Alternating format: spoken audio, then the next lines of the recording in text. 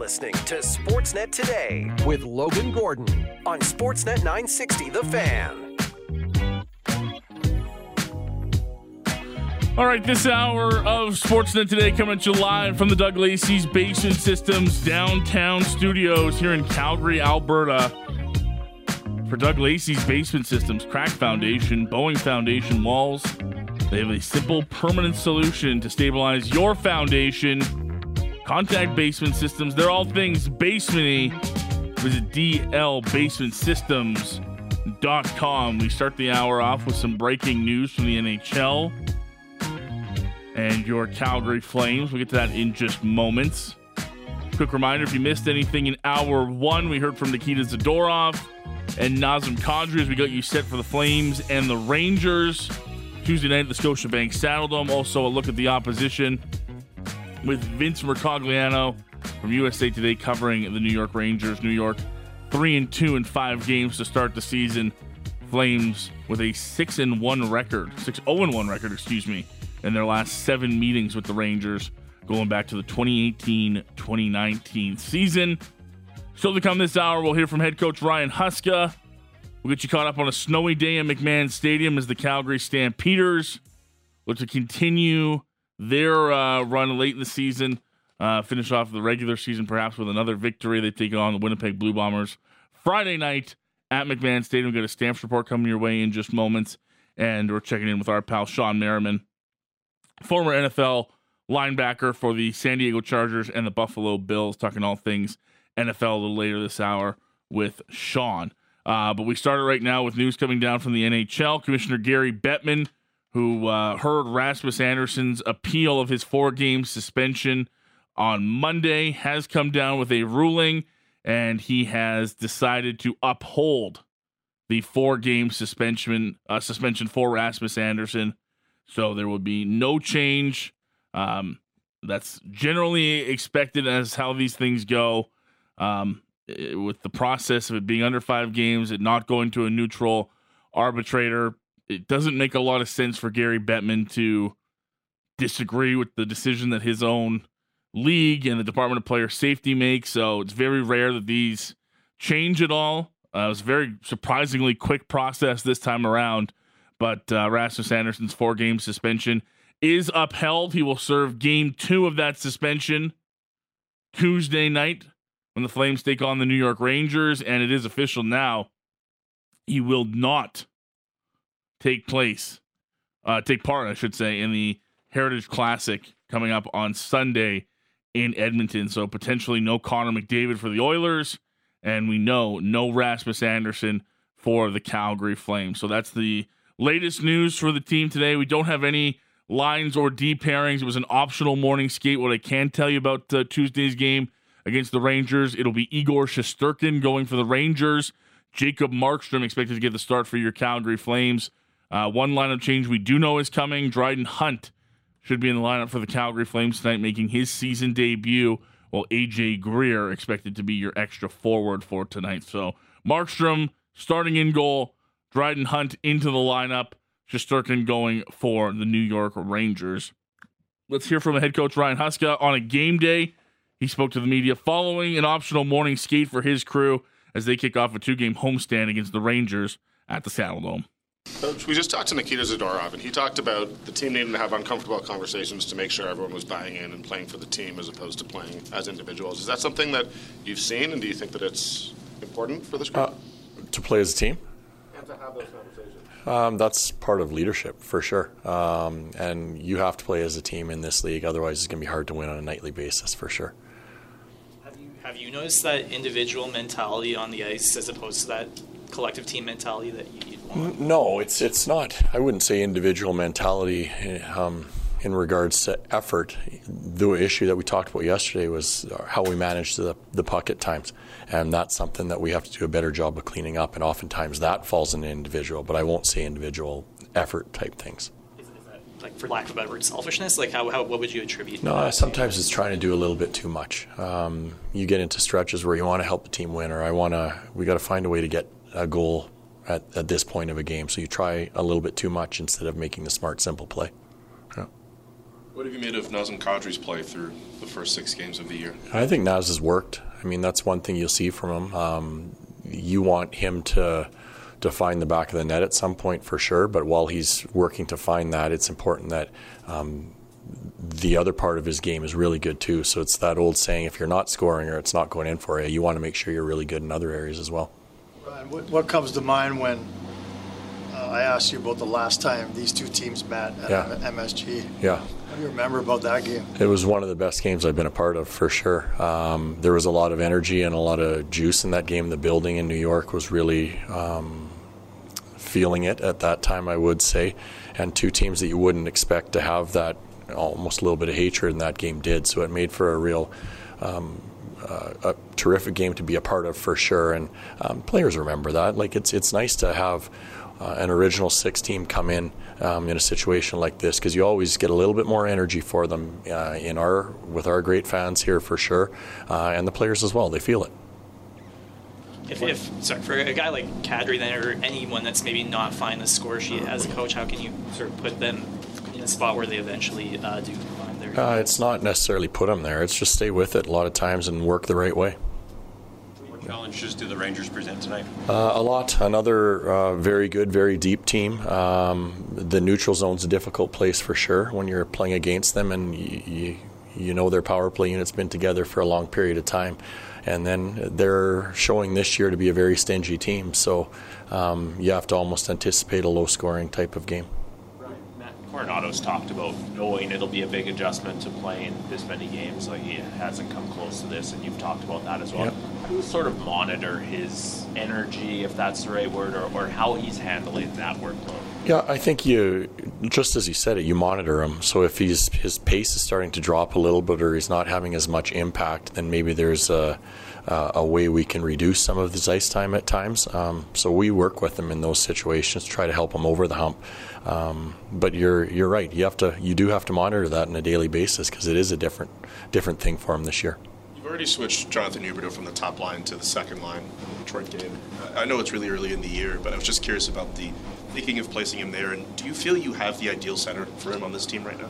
I'm not even really sure if there's what top lines we're talking about. So we have a lot of good centermen on our team, and we don't really know where our lines are going to be at yet tonight. There you go. That's Flames head coach Ryan Huska. He spoke to the media following morning skate. It was an optional one for the Calgary Flames, so that comment at the end. Not really sure what lineups are going to look like. That goes with what we saw at practice, and why we'll have to wait until Flames warm up a little bit later on tonight when the team takes to the ice for their pregame skate to get an indication of how his team is going to line up against the New York Rangers. Again, that conversation did come before the news this afternoon that NHL Commissioner Gary Bettman has upheld the 4-game suspension for defenseman Rasmus Andersson. He'll serve Game 2 of that 4-game suspension tonight. He'll miss the game Thursday against the St. Louis Blues, and now officially will miss Sunday in Edmonton for the Heritage Classic as well. So it will be a full 4-game suspension for Rasmus Andersson. The NHLPA had argued that it should be reduced to 3 games. The commissioner felt differently, and that's where we are with the Calgary Flames on a game day against the New York Rangers. Again, quick reminder, 7:45 puck drop tonight at the Scotiabank Saddledome. Steinberg's got your Flames warm up around 6:30. Puck drop with Derek and Megan right here on your home of the Flames. Sportsnet 960 The Fan is part of the NHL's Frozen Frenzy, with all 32 teams in action, all 16 games with staggered start times so that no 2 games start at the same time. That's why we're at a 7:45 puck drop Tuesday night at the Scotiabank Saddledome. We will shift from the Saddledome to McMahon Stadium, where the weather is playing hazardous for the Calgary Stampeders. They're getting set for their final home game of the regular season. Luckily, now they know it's not their final game of the season period. They will be in the nice indoor confines of BC Place in about 2 weeks' time for the West semifinal, but they would love to end the season off on a bit of a winning streak. To do so, they'll have to beat the Winnipeg Blue Bombers on Friday at McMahon. It could be a chilly affair for the Stampeders, but they must be prepared nonetheless. Let's check in with Matt Rose for your Tuesday edition of the Stamps Report. This is the Stamps Report with Matty Rose. The Stampeders held their first couple of cold weather practices Monday and Tuesday as they prepare for the final game of the regular season Friday against the Winnipeg Blue Bombers. This is a game with no playoff implications for the club. They clinched a playoff spot Saturday with the Rough Riders losing to the Argos. Calgary headed to BC for the West semifinal. That'll be the first weekend of November. They'll get to play an indoor playoff game against the team they just beat to get themselves into the postseason. But first, they have this tilt against Winnipeg. It's the last game for the Bombers before their bye, so got to think they won't rest everybody on their roster, but maybe not show everything they have ahead of the playoffs. Head coach and general manager Dave Dickinson had this to say about how he would go about putting his roster together. I'm going to play the guys that I hope can win, and that's about it, really. We're going to just practice hard the next couple of days and figure it out as it goes forward. We understand we've got a playoff game coming up, but we need to build on momentum. We're not playing that great. Our team understands we've got to get better each and every week.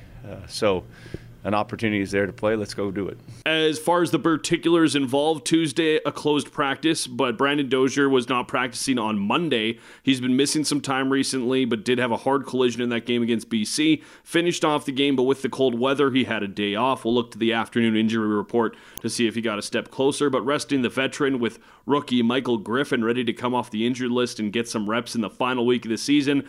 That's not a bad place for the team to be. Also on the injury report, kind of a similar situation. Rene Paredes, the kicker, did not practice. The veteran has a shoulder injury that he played through against BC. Same deal as Dozier. If they sit Paredes and go with global kicker Toshi Sato against Winnipeg, that would not be a shocker either. Brad Muhammad has a hand injury. That'll be something to monitor as we get closer to Friday. But more importantly, the playoffs. He's been a mainstay in the secondary since rejoining the team mid-season. On the offense, Sean McEwen did not practice, but the center was not available for a very good reason. Sean had a baby, so congratulations. I didn't get the details yet on it, but I think he's getting discharged from the hospital today with his wife, and everyone's healthy, so I guess it was perfect timing, to be honest with you, because he has a lot on his plate and a lot is weighing on his mind, so it seems like everything worked out. So congratulations to Sean, the new dad. Great timing, as the head coach and general manager said there. The group coming off a great effort in BC. The offensive line were actually the top-rated group by Pro Football Focus for Week 20. Just the first time all season that they have graded out as the top unit. Zach Williams, Bryce Bell, and Ryan Sevier as the top players. Dave Dickinson talked about that unit's work against the BC Lions. And as the offensive line succeeds, so does the running backs. Kadeem Carey and Peyton Logan combined for 193 yards rushing against BC, added another 26 yards through the air. That dynamic duo of Kadeem Carey and Peyton Logan looked very good, and Logan looked a lot more like himself in his second game back from injury. Yeah, he looked good. I mean, as you guys saw it, he looked good, and got a good running back room, so Kadeem looked good too. That's kind of, I guess, status quo in the offensive line is doing some good things as well. So the one thing, like you said, we want to be balanced. We didn't feel like our pass game was too bad, except we had a few drops early, and that hurt us. And then we certainly made some plays as well. So let's be balanced. Let's find ways to get first downs and score touchdowns. A good run game would be huge for the playoffs. On top of that, Stamps were 4 for 6 in red zone scoring touchdowns last week. That's a good place to be. They had 0 turnovers to 6 for the Lions. That's great. They also only took 4 penalties for 50 yards combined to 10 penalties for 117 yards by BC. All these things in a strong run game that all helps in the postseason. Had a chance to catch up with Peyton Logan after practice. We talked about how he got back on the field and helping this team in the postseason. You're here with Peyton Logan. I wanted to just ask, you got a couple games back under your belt now. Obviously, you had a big game there against the Lions. How much are you feeling more like yourself right now? Yeah, I'm getting closer to myself, and that's not much to say to that. I feel like myself again. I'm ready to play, ready to get back out there. How much have you been itching to kind of get out there and show what you can do? We all knew it, but to get out there and have that performance, that must have been something you were sitting on for a while. Since the end of last season. So that's how long I've been waiting. So I've been waiting since off season. When I got hurt, kind of was disappointed, but I knew I was going to come back healthier and perform. So tell us a little bit about the recovery process. What did it take to kind of get back? It was a long process for you. It was definitely a long process, but I trusted it because, for one, that was my first hamstring injury that I've had in my career. So I was just like, let it play out. Don't try to rush it. Come back too soon. So I won't re-agitate or re-injure it again. So I did that. Came back. Showed what I could do. Is that the longest time you've ever missed with injury in your career? Professionally, yeah. Yeah. In college, something a little different, maybe. No, high school I broke my ankle, but that's about it. Yeah, that was a little bit of a different recovery from that. A little bit different. A little bit more than a year. What was it like watching Kadeem and Diedrich kind of carry the mail for you while you were out? I mean, they was doing their job. They was doing what they was supposed to do. I love watching them boys run because everybody got a different style of running. So it was an amazing experience. It's just like seeing action figures go at it. Sure. I like that. And, you know, it's a great point, the fact that everybody has a little bit of a different style, too. Like, is that something that you're kind of cognizant of as a running back, the different styles that guys like to play? Is there certain things you can appreciate in other people's game that you might not necessarily be able to do? Oh, yeah, for sure. Like, I appreciate how, like, Kadeem can make people miss so well at his size. And same thing with Diedrich. He can run through anybody. And then with me and Bell, we just speed. So you can switch up the pace however you want to, and it's going to work. Tell us about the rest of the season. You got the Winnipeg Blue Bombers this week at home, and then it's back to BC Place for your first postseason game here with this season against the Lions. How are you looking at the rest of the season here?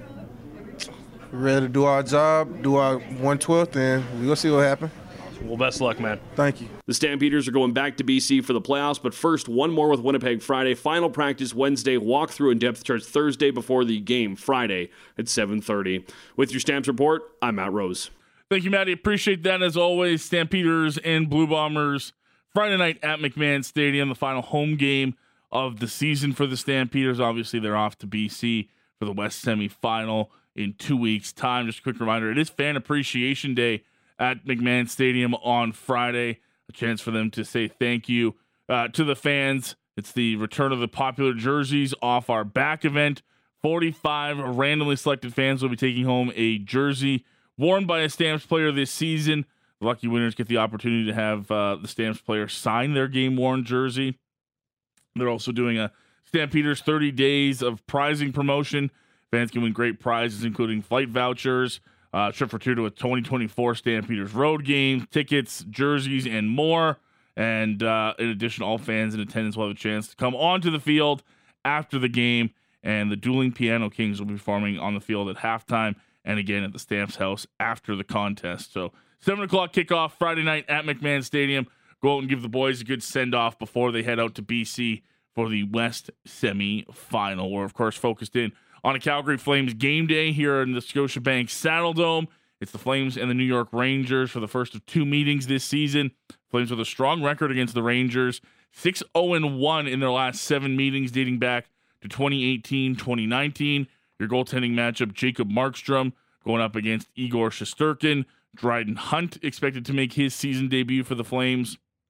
And in case you missed it a little bit earlier on, breaking news this afternoon that Commissioner Gary Bettman has upheld the 4-game suspension for Flames defenseman Rasmus Andersson. So he will miss tonight's contest in Game 2 of his suspension, as well as Thursday night against the Blues and Sunday night in Edmonton against the Oilers for the Heritage Classic. We'll take a break, come back on the other side, chatting all things NFL with former NFL All-Pro, Pro Bowl linebacker for the Buffalo Bills and the San Diego Chargers, Sean Merriman. He joins the program next here on Sportsnet 960 The Fan.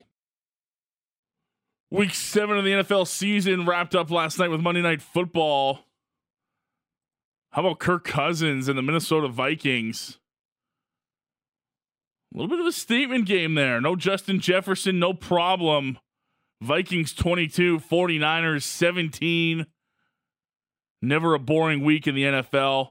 Week 8 kicks off on Thursday night. We got the Bills and the Tampa Bay Buccaneers. Plenty going on around the NFL right now. Whenever we talk NFL, one person we love to chat with.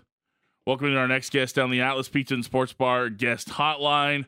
Former Buffalo Bill, former San Diego Charger, NFL All-Pro linebacker, the Taylor Swift to our Travis Kelce. Very happy to welcome in Sean Merriman to the program. Sean, thanks for doing this as always, pal. How are you? I'm doing well, man. Does that mean I get a $5,000 bracelet or what?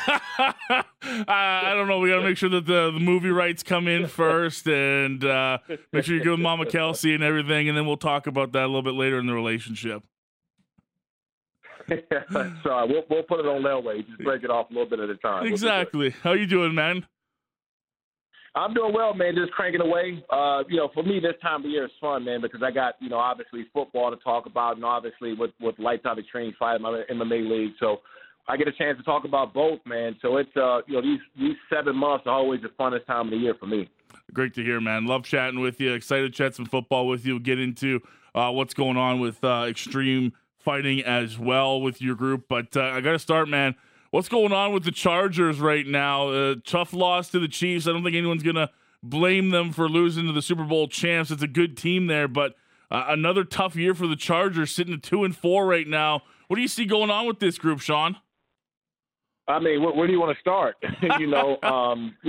I've been at all the home games, and I think the biggest problem that I have is the scrutiny that's going to come from them how bad they're playing. But if you look at it outside of playing the Chiefs, the rest of their games have been decided by 7 points or less, right?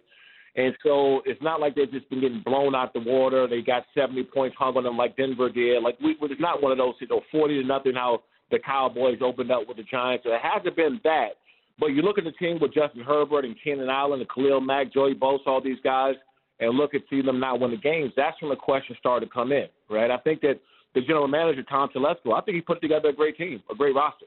They got players on both sides of the ball. And when you just see them not finishing games, you're like, man, what's the issue? And I think that there's a lot of overthinking too much on the plate instead of guys just going out and playing football.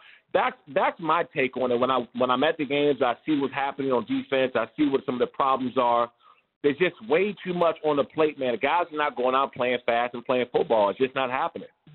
Yeah, and you mentioned there that there's so much talent on that group, and I think that's why expectations the last couple of years have been so high going in for that group. But it can be tough. Bosa's dealing with injuries. I think Khalil Mack at this point in his career is a good situational pass rusher, but you're right, it can be tough. It feels like that group's just missing maybe just that little bit of that mental aspect when it comes to the end of games and finishing off these close, tough matchups against some really good teams that they faced this year, Sean.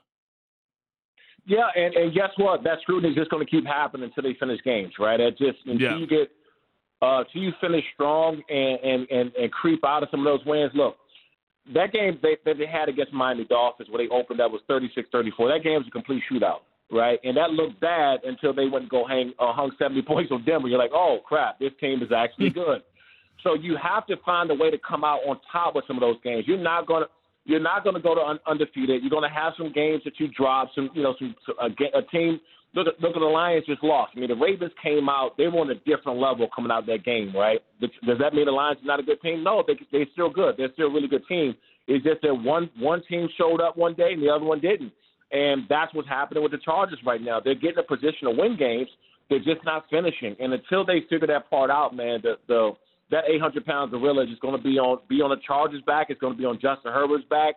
His skill level, his notoriety in the NFL, how people rate it and look at him as a quarterback is all going to be there until they figure out how to finish games. Is that more on the players? Is that on the coaching staff, or is it a group thing, Sean?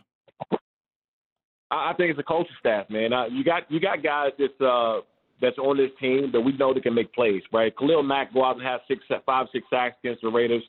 Joey Bosa, Pro Bowl guys. You got Austin Eckler, Everett, Keenan Allen. I know Mike Williams went down for the year with that knee, but they're still loaded on the offense side of the ball, man. So when you look at it, you got guys that are capable of playing. Now you got to put them in position to go make plays, and I don't think that's been happening. Sean, I wanted to talk to you about something that's kind of been a story of the NFL so far this season. The Eagles have brought in what they're calling the tush push on 4th and 1, and it's worked pretty damn well for them.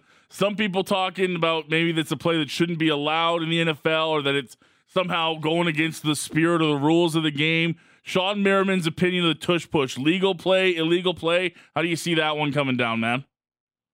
I just want it to be fair across. I don't have a problem with it, and I just want it to be fair across the board. And I don't know if you guys remember or not, when they on a field goal block where they, you normally had 2 or 3 guys pushing over the center, right? So they stop that. Even if you jump over the line of scrimmage, you can't come down in the offensive side on the offensive player. So if you're going to make these rules and let them do what they do on offense, then we should be able to do it on defense, right? The defensive guys should be able to do it. Now, I say if there's a problem, there's always a solution. We saw Fred Warner go, and I've been saying it the whole entire year when they were running that play, the Eagles. Why does somebody just don't go over top, right? Yeah. Because what I see what happening is once you start hitting their franchise quarterback, they will get out of that relatively quickly, and that's exactly what happened. Fred Warner went right over the top, and he hit Jalen Hurts in the backfield, and they stopped that play.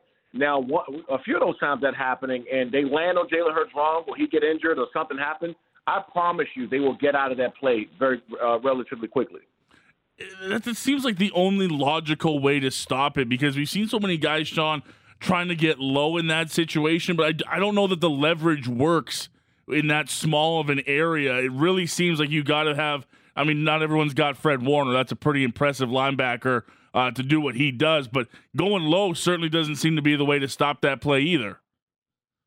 Nope, and it doesn't. Look, Fred Warner is an exceptional linebacker. He is, in my opinion, the best linebacker, inside linebacker in the NFL behind Smith and maybe one other guy. But you just take your most athletic guy, right? You got a vertical that can jump over top, a strong safety, a Derwin James, anybody of that magnitude, and send him right upstairs. And if they're going to allow that play to continue to be legal, no problem. Well, I'm going over the top and I'm landing right on Jalen Hurts. They will find a way to get out of that play. Eagles made some big news coming down yesterday. They've been a team, Sean, that's been real aggressive acquiring veterans across the league to help them out. Last time they made a trade with the Titans, it worked out pretty well when they got A.J. Brown. Then now bringing in safety Kevin Byard via trade. Why don't we see more teams take risks like this in your mind? It feels like so few teams are willing to give up even later round picks to bring in a guy mid-season.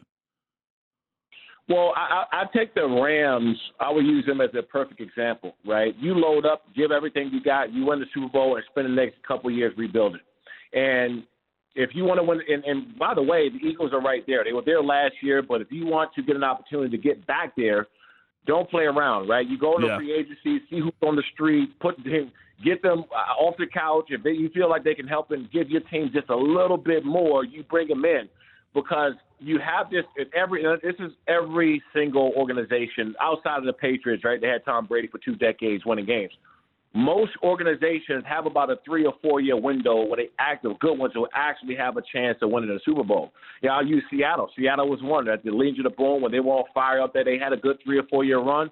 After that, the team breaks up. Contracts, injuries, coaching staff changes, everything. So the Eagles are there. They have an opportunity to get back there, so they're going to use any method they can by bringing in anybody that can help them win right now. You think more teams should be open to doing that, or is it just a case of not everybody is in the spot like the Eagles are? Yeah, I think that there's no need because some teams are so far off, they ain't got a chance in hell, right? Yeah. No, that's fair.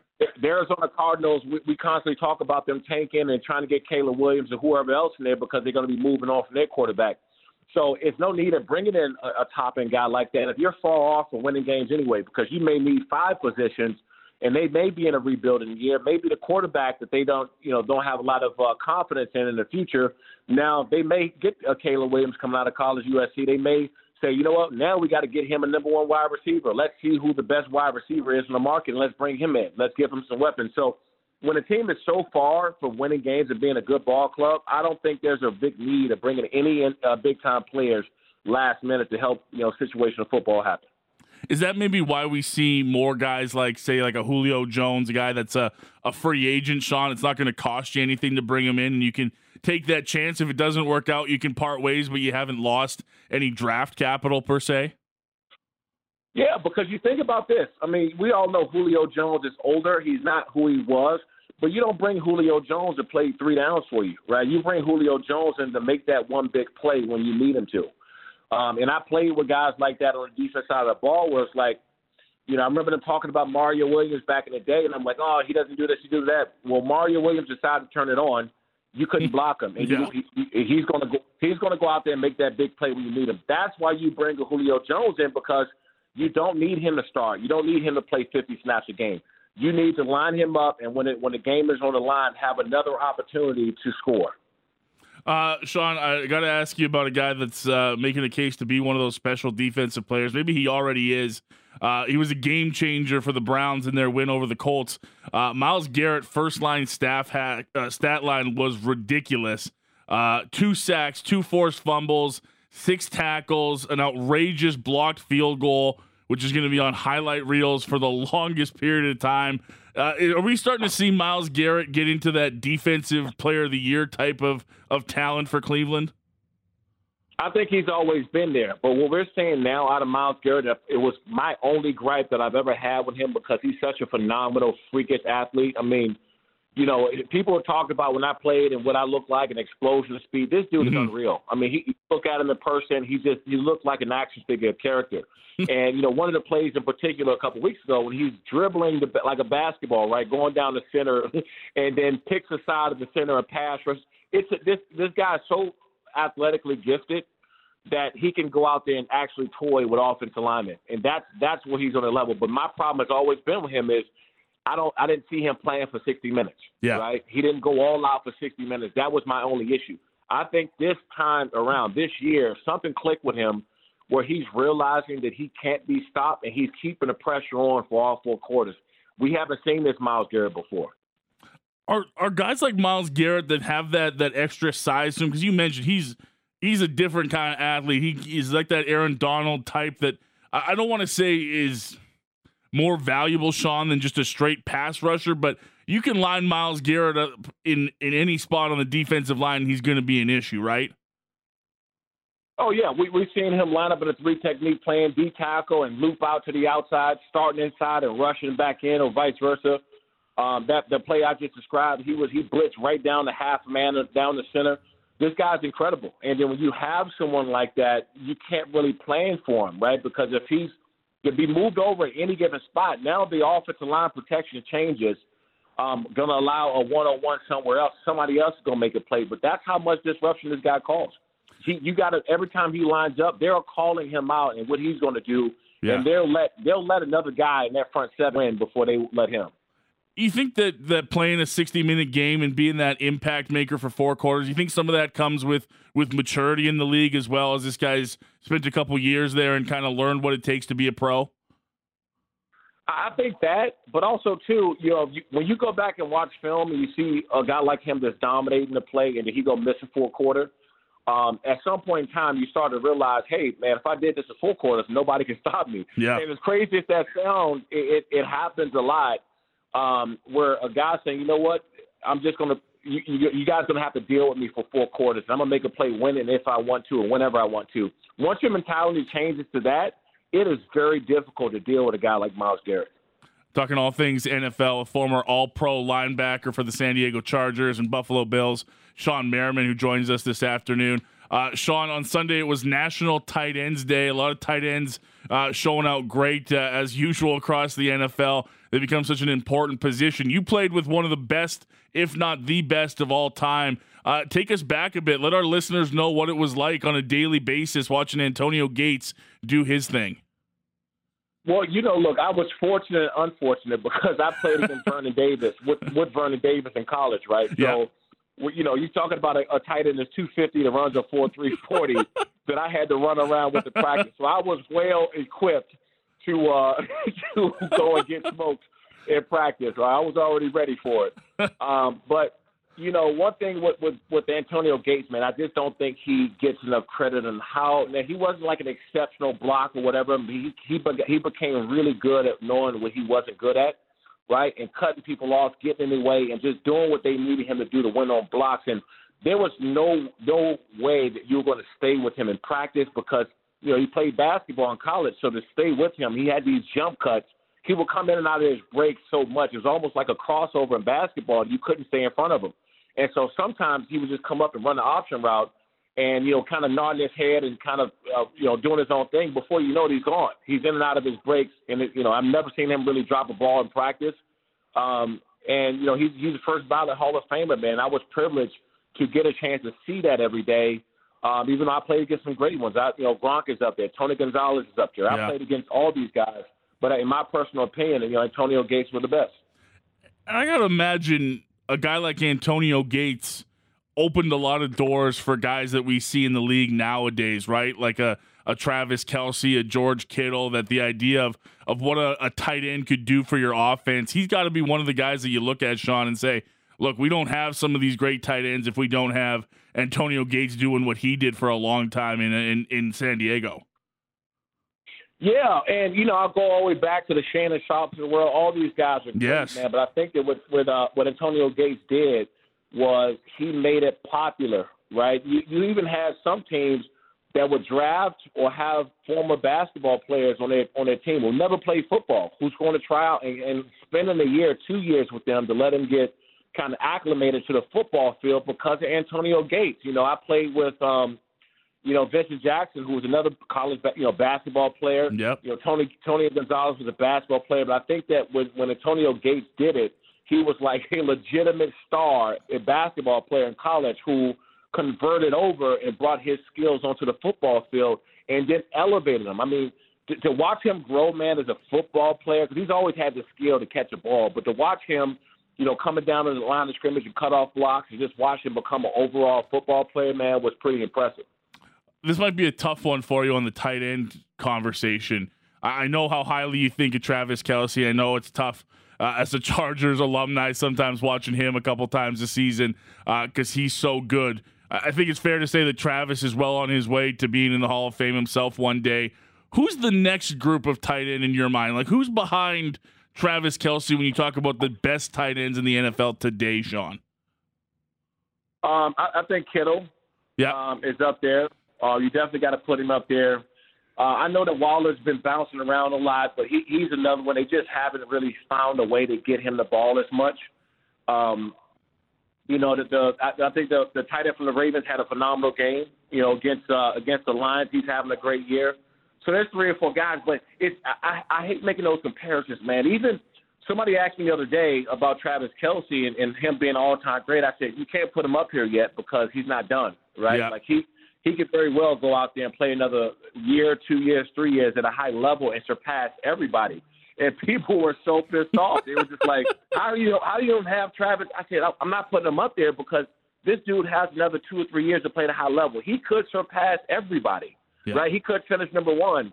But, I just hate making those comparisons because obviously when you're talking about the top 5 of any position that ever do it, like you almost can't be wrong, right? Like somebody have the conversation between Antonio Gates, Kellen Winslow Jr., Shannon Sharp, Gronk, Gonzalez. I'm like, dude, listen, I play with Antonio. I think he's the best in my opinion. But if you put him at number 2 or 3, I'm not going to sit down there and jump down your throat, man. You're talking about the top 5 greatest of all time. Yeah, it feels like you're always going to be leaving somebody out regardless of position that somebody feels is worthy and probably has a good argument to be in that conversation. Sean, one of the things we love talking with you about, as you know, we started this off after your playing career. Lights Out Extreme Fighting's got another card coming up in November. First of all, you had a big one in October that we talked to you about. How did that one go, and how much are you looking forward to Saturday, November 18th for another chance on Fubo TV, man? That last fight we had was insane. I knew it was going to be big, but I didn't. The numbers that came back. Obviously we're jumped to 75% viewership on Fubo, and that's really thanks to all the people out there watching. Like we don't control that stuff. I get an opportunity to come talk about it on shows like this, but that'll make people go and watch. So when I hear that people enjoying the fight, the production, we sold out with 150, almost 200 people standing outside. We had 3 or 4 big knockouts, big hits, and we had some guys get knocked. And we got this next one coming up November 18th in Long Beach. You can find more information on lightsoutxf.com. And then Fubo. We'll be live on Fubo Sports, Fubo TV. So if you guys don't have Fubo, make sure you get it. Sean, I should mention this too. We had a couple of people tell me last time you came on, they went out and checked out Fubo. They checked out the card. They loved it. They love what you guys are doing down there. So you got a fan base growing up here in Canada. Looking forward to this card on the 18th. Appreciate you coming on as always, man. Take care. We'll chat with you sometime sooner. Ahead of that card one more time, hey? You got it, man. Thanks for having me. And November 18th, live on Fubo Sports, Lights Out Extreme Fighting 12. It's going to be a big one. Appreciate you, Sean. Take care, man. Thank you. Appreciate it. Thank you. Sean Merriman joining us down the Atlas Pizza and Sports Bar guest hotline. You can check him out on Twitter or X, whatever they're calling it. Yes, lightsoutxf.com. for ticket details, or if you want to watch it, it's not UFC level fight. It's something that Sean started up in his own leisure post-career that's turned into a pretty big event in Southern California. And a chance, if you're a fight fan, check out lightsoutxf.com. Fubo Sports, Fubo TV is how you can watch it.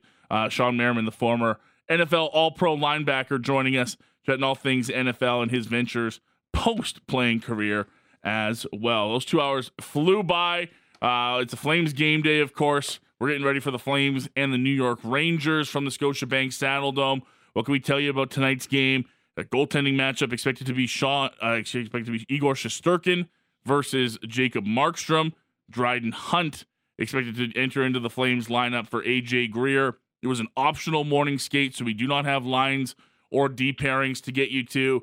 We can tell you one person who won't be on the D pairings for the Calgary Flames. That's Rasmus Andersson. His 4-game suspension has been upheld by Commissioner Gary Bettman. He will serve Game 2 of that 4-game suspension tonight, as well as Thursday night against the Blues, and Sunday he will not participate in the outdoor game against the Edmonton Oilers. 6:30 Flames warm-up with Pat Steinberg. 7:45 puck drop with Derek Wills and Megan Mickelson right here on your home of the Flames. Sportsnet 960 The Fan. That's part of the NHL's Frozen Frenzy. All 32 teams in action on this Tuesday. Quick thank yous to wrap up the show. Thank you to Cam and Taylor, my outstanding producers on this Tuesday. Thank you to you listening, whether live or on the podcast. We really do appreciate it. If you shoot us a text at 960-960, we appreciate you as well. And to our guest today, Sean Merriman, who joined us, Matt Rose, who gave us a Stamps report a little bit earlier on. If you missed any of that, check it out on the podcast, as well as some game day audio. Great stuff from Nikita Zadorov. We also heard from Nazem Kadri and Ryan Huska. All of that up and available on the podcast, wherever you get your favorite pod. Google, Amazon, Spotify, your favorite podcatcher. Check out Sportsnet Today 960. We'll be back tomorrow here on Sportsnet 960, The Fan.